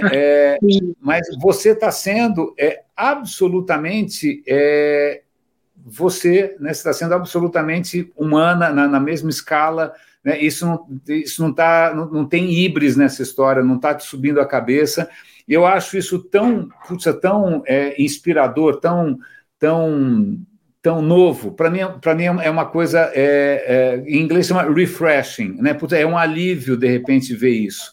Né? Então, eu só estou rasgando seda para você nesse momento. É isso, mas é o que eu estou sentindo nesse exato momento.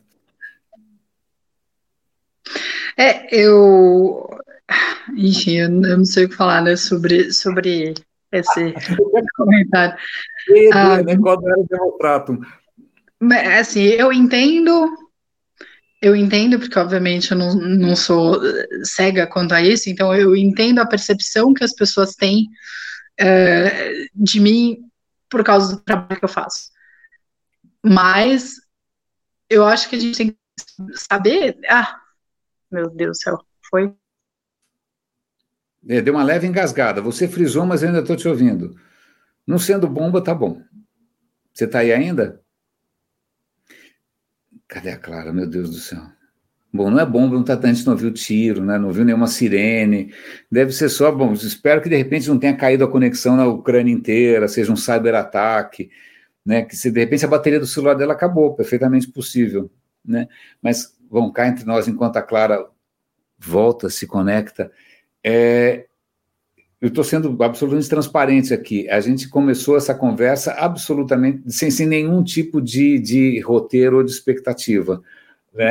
Eu tinha visto um pouco o trabalho da Clara, algumas poucas entrevistas na TV, mas abri... Ih, lá foi a Clara de novo. Jesus, vamos nós esperar para ver se ela se manifesta enquanto a gente conversa aqui mais um pouquinho. Mas eu continuo bastante intrigado com essa apatia e a inércia que acaba fazendo com que as coisas se arrastem por tanto tempo.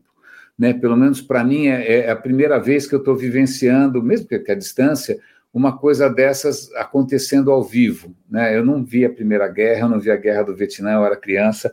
Né? Então, fica essa questão, como é que será que é para as pessoas que estão ali, né, ali dentro? Quem são essas pessoas? A gente está acostumado a ver narrativas muito heróicas, né? A gente tem essa demanda por heróis e por, né, sei lá o quê, mitos, e aí você abre espaço para alguém como a Clara, que está sendo... Opa, algum sinal de vida, a Clara está voltando aqui. A Clara, timing perfeito, Clara. Eu estava falando, né, como é que é abrir o microfone para você, abrir a câmera para você, o quanto isso é novo, quanto isso chega a ser desconcertante. Né? É desconcertante. Não, porque, assim, porque me deixa sem graça. Eu estou sem graça, você não fica, você está tudo bem. Não, porque tem aquela questão que eu espero que muitas pessoas se perguntem, por que não eu? Né? Por que eu não estou fazendo alguma coisa? Né? Por que, poxa, eu sou...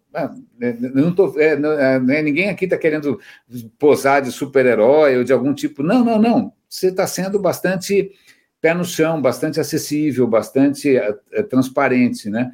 Então, eu acho que isso talvez que seja até uma maneira de evitar aquilo que você tinha receio, de que a pessoa fala, bom, olha, eu não sou uma super mulher que nem a Clara, então eu não sou tão nobre, eu não sou tão, seja lá o que for, abnegada, eu sou meio bunda mole mesmo, então eu não vou fazer nada a respeito disso. Né? E deixa que alguém vai fazer isso por mim. Não, mas eu acho que a tua postura acho que acaba, de uma certa maneira, evitando, é o que eu espero aqui na minha cachola, evitando esse tipo de subterfúgio, né? De subterfúgio. Então, eu não sou ninguém na fila do pão, né? Então eu não preciso fazer nada a respeito, porque tem alguém super foda fazendo isso por mim, né? Com filtros no Instagram, com stories e tal. Não, você. No filter. Aliás, essa história toda é no filter. Com óleo, cabelo sujo. É o que tem. Cara, claro, assim, a gente está 1h30 conversando, você tem que descansar. Eu te agradeço de coração pelo teu tempo. É um privilégio conhecer você. Eu não sou uma pessoa religiosa, então eu não consigo falar nada aqui de natureza transcendental.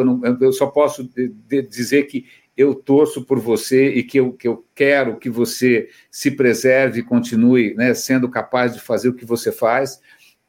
Eu não consigo apelar aqui para nada transcendente, mas, cara, que muito obrigado. Eu só tenho que te agradecer pelo seu tempo, pelo seu exemplo, pelo seu trabalho e por realmente fazia muito tempo que eu não via alguma coisa nova. E você, para mim, trouxe um grau de novidade e de singularidade, de diferença que, cara, que me dá de novo, sei lá, esperança de ser brasileiro, por que não, né? Te agradeço. É só isso, se eu falar mais alguma coisa, eu choro. Então, muito obrigado pelo teu tempo. Eu vou pegar, isso vai estar gravado, eu vou passar o link para você, vou divulgar nas redes, vai estar no site. Quem sabe, de alguma maneira, eu descubro como te ajudar. Se você tiver algum link para passar para as pessoas, passa para mim, que eu também ajudo a divulgar, tá bom? Vou passar. E eu torço para que tudo isso, isso tudo, as pessoas voltem a si. Eu sei que é pedir um pouco demais, né? Mas que essa merda toda, podia parar amanhã, por que não para amanhã? Pode parar, é só parou. Né? Mas não vai, amanhã é um dia importante aqui, amanhã não vai parar, é o dia da Constituição. Ih, meu Deus do céu. A gente está expectativa dia da Constituição e agosto é dia da independência, né? Então, vamos ver o que tem planejado aí para as próximas datas históricas. Mas eu vou fazer um comentário que você falou assim, claro, Supermulher e tal, eu sempre falo pro pessoal, né, que pergunta, queria estar aí, mas não posso. Eu falo, cara, mas você não tem que estar aqui fazendo o que eu tô fazendo, ou existem, e assim, muita gente no começo, né, não tenho dinheiro, não posso parar, pô, a situação tá bem difícil no Brasil para a maioria das pessoas, claro, né? Uhum. E se não tem problema, mas tem tanta coisa que você faz que de fato impacta a vida das pessoas e que tem zero custo. A gente que mora em cidade grande, né, São Paulo, assim, eu falo de São Paulo porque enfim, eu sou de São Paulo, né? E a gente vê as pessoas invisíveis, né? Então, você vê um mendigo, você ignora, uma criança te aborda na rua, você ignora. Eu estava numa sorveteria ali no Tatuapé com uns amigos meus, e a gente estava na Bate de Latte, né? O que, assim, longe de ser um sorvete, um geladinho. É um sorvete caro, certo? Sim. Então, tinha todo mundo ali pago, sei lá, 20, 30 reais por uma bola de sorvete. E aí entrou uma criança e pediu assim, tia, para um casal que estava do meu lado, você pode pagar um sorvete? Não tenho dinheiro. Eu falei, cara, não é possível, você acabou de gastar 60 break, né? Vá para o inferno. Né? Um país tem 30 milhões de pessoas com insegurança alimentar, 30 milhões de pessoas, Clara, pensa nisso. Sim, e a gente está mendigando comida, então é o que eu sempre falo para quem está assistindo, cara, não nega comida para as pessoas. Pô, você vai sobreviver assim, se você está numa situação um pouco melhor, você vai sobreviver um dia sem comer alguma coisa. Ou você pode facilmente economizar R$1 por dia, enfim, pelos próximos 10 dias e pagar um lanche para uma pessoa. Então, comida não se nega se você pode ter o dinheiro. Muito bem, né? Muito bem. Não importa se a criança for te pedir no bate de latte, se a criança não sei o quê. E também não é só dar o dinheiro ou dar a comida. Pergunta qual que é o nome daquela criança. Ou daquela pessoa, do cara, da mulher. Claro. E às vezes tudo bem, você não tem dinheiro, pode ser que não tenha, pode ser que você está ali, enfim. Posso contar uma história rápida? Acho que uma vez, eu já trabalhei em restaurante, já atendi público, então eu tenho muita solidariedade com o pessoal da área de serviços e tal. Aí eu lembro que uma vez alguém veio, sei lá, prestou algum serviço qualquer, e eu sempre que eu posso, eu dou uma caixinha, e eu falei, cara, na boa, cara, desculpa, eu estou sem trocado nenhum, eu vou ficar te devendo, te agradeço. Ele falou, não, cara, você fez uma coisa que ninguém faz, você conversou comigo. Eu falei, uau. É isso, o cara, tanto de gente que ele está acostumado a ser invisível. Ele está acostumado a ser invisível, é isso aí. Né? Exato. Uma vez eu parei, acho que na Paulista, uma criança veio pedir coisa, eu ignorei, né? Eu dei 2 passos, falei, a criança veio me pedir comida. E aí tava ele e o irmão mais velho. Eu coloquei eles no restaurante e falei, pede aí o que vocês quiserem dentro dessa budget, parte aqui, né? Porque almoçar na Paulista também é, né, cruel. E aí ele falou assim, tio, um Guaraná. Eu falei, não, você tem que pedir por favor, falar obrigado. Isso. Fiquei 5 minutos conversando com eles, e aí eu tava falando com o irmão mais velho, vocês estudam? E aí o menino falou assim, tô estudando. O irmão mais velho dele falou assim, eu falo pra ele ir pra escola. Eu falo, você não vai? Ele, não, eu saí, eu já tenho 17, não dá mais. Eu falei assim, olha, eu tenho 30, eu vou começar a fazer um outro curso agora, então assim, mas é uma pessoa que não tem ninguém para falar. É isso aí. Cresci, tive a sorte de crescer numa família de professores, que a educação sempre tinha esse guia. Muito mas bem. É uma coisa que você só pode parar e falar com a pessoa. Qual que é o nome, pergunta se a pessoa tá bem, e acabou. Vai ser 5 segundos da sua vida, não vai mudar nada no seu dia, mas vai mudar isso muito provavelmente para alguém, né? Então, assim, são pequeníssimas coisas, e eu vou te falar, aqui na Ucrânia, eu tinha ido com um amigo meu, a gente tinha comprado, com o Vânia, que estava aqui na tela. A gente estava indo ver um carro, né? Porque precisava de um carro para andar por aqui, e a gente parou para comer, e aí vieram umas crianças, que são os gypsies aqui também, né? Tem os. Como é que chama? Não, eu não sei se são os romenos, aqui eu não sei de onde são os ciganos, né? Mas eu não sei de onde eles vêm, são Romans, você chama de Romans, né? Uhum. E eles vieram pedir, assim, comida, e ele tava entochando as crianças, sabe? E todos eles que eu vi, assim, tipo, tratando como se fosse sub-humano. E eu virei e falei para ele assim, cara, o que você tá fazendo? Né, esses não sei o que. Sabe aquela resposta automática que a gente tem, que a gente usa? Assim, é o outro, é o nômade, aquele que rouba criancinhas. O cigano é o grande outro, né? E aí eu falei para ele assim, você tá tratando essas crianças que nem russo trata a criança ucraniana. Por que a gente tem essa facilidade para discriminar, cara? O DNA da gente tem... É tão fácil, mas assim, às vezes a gente precisa de um momento para ter essa reflexão, sabe? Porque a gente Claro. Tá enraizado, né? Mexe, quem nunca? Você tá ali no trânsito, aí você xinga a pessoa como se não houvesse amanhã. Piloto automático. Piloto automático. Eu faço isso de vez em quando, eu falo assim, nossa, cara, por que eu falei isso? Eu nem brava tô, entendeu? Nem estressada tô, assim, não mudou absolutamente nada na minha vida, mas saiu simplesmente, né? E eu tive essa experiência aqui, assim, de falar para ele, falei, seu país está sendo invadido, estão fazendo isso com eles, você não consegue ver, né? Que a atitude é a mesma. E a gente faz isso no Brasil, né? A gente faz isso em todo lugar. Você ignora o mendigo, você ignora o bêbado, você ignora a pessoa que está com fome, então, cara. Assim, essa gente, né? Eu sei lidar com essa gente. Não quer trabalhar porque não quer, mas tá aí bêbado, vou dar dinheiro, vai comprar bebida. Tá, então compra comida, amigão. Compra um pão de queijo. Nunca matou ninguém, né? Mas assim, só para falar, não é julgando ninguém, mas é só porque não é necessariamente é o que você falou no começo, não existem pessoas vindo com um cavalo branco de Napoleão resgatando pessoas. Eu não sou herói, as outras pessoas que estão aqui não são, a gente faz o que a gente acha que tem que fazer, o que acha que a gente é certo, e enfim, a gente está lidando com o que a gente acha que devia ser para fazer um mundo melhor, e isso não faz a gente nem um pouco mais especial ou menos especial do que qualquer outra pessoa, e que tem várias coisas que a gente pode fazer para melhorar pelo menos a vida de uma pessoa. A gente não vai salvar o mundo inteiro. Eu estou na Ucrânia, eu não devo ter salvado assim, diretamente, né? Não estou entrando na frente de batalha com explosão atrás de mim, saindo, carregando gente no ombro, né? Não, a última entrega que eu fiz antes de ir para o Brasil foi um carro cheio de aveia. Mas é um carro cheio de aveia. Cara, isso faz toda a...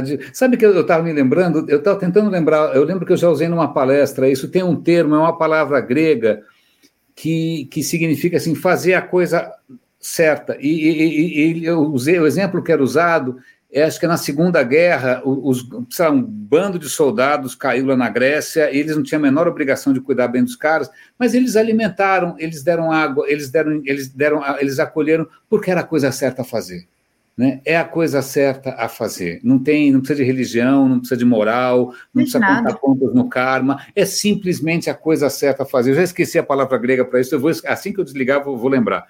Mas é isso que está fazendo, cara. É a coisa.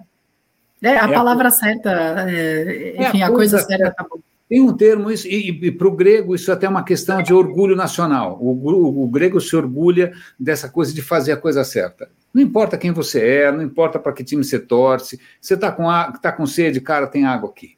Né? Como é que a gente recupera isso? Né? É simples assim, não precisa de nenhuma teoria, não precisa de nenhuma, sei lá o quê, nada no céu, nada no inferno, né? É simplesmente reconhecer a humanidade. É você escolher ser um pouquinho mais gentil hoje do que você foi ontem, sabe? E a gente tentar se corrigir assim aos pouquinhos, né? Xinguei alguém, isso não foi legal, porque, bom, enfim, a gente faz mesmo, né? A gente só tem que ver o erro ali e tentar ser um pouquinho mais decente hoje do que a gente foi ontem. Pois é. Eu vou fazer uma camiseta, eu tenho um lema, eu estou tentando resumir a filosofia ocidental numa frase só, e por enquanto ela não é muito bonita, mas assim, faça menos merda. Né? Então, assim, desculpa, agora conversando com você, eu vou aprimorar a minha frase, mas é assim, seja um pouquinho melhor do que ontem. Né? Isso já é um pouquinho melhor do que foi ontem. Dá para melhorar. Só. Tem uma frase da Forbes, eu não sei quem fez, mas ela saiu na Forbes, que eu uso, na verdade, para tudo. Então, óbvio, tem dia assim, que se minha dentista vê, mas eu chego só o pó da rabiola, cara, não quero escovar os dentes. Mas a gente é brasileiro, né? Tem o problema com dente, né? Claro, e aí eu vou falar assim, mas não quero passar o fio dental. Aí você escova 30 segundos. E tem uma frase que ela fala assim, em inglês é everything that's worth doing is worth doing poorly.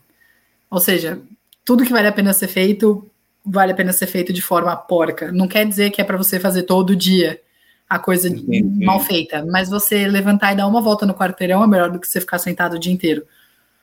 Você dar oi para alguém na rua é melhor do que você ignorar a pessoa, né? Você pedir desculpa para alguém é melhor do que você ficar...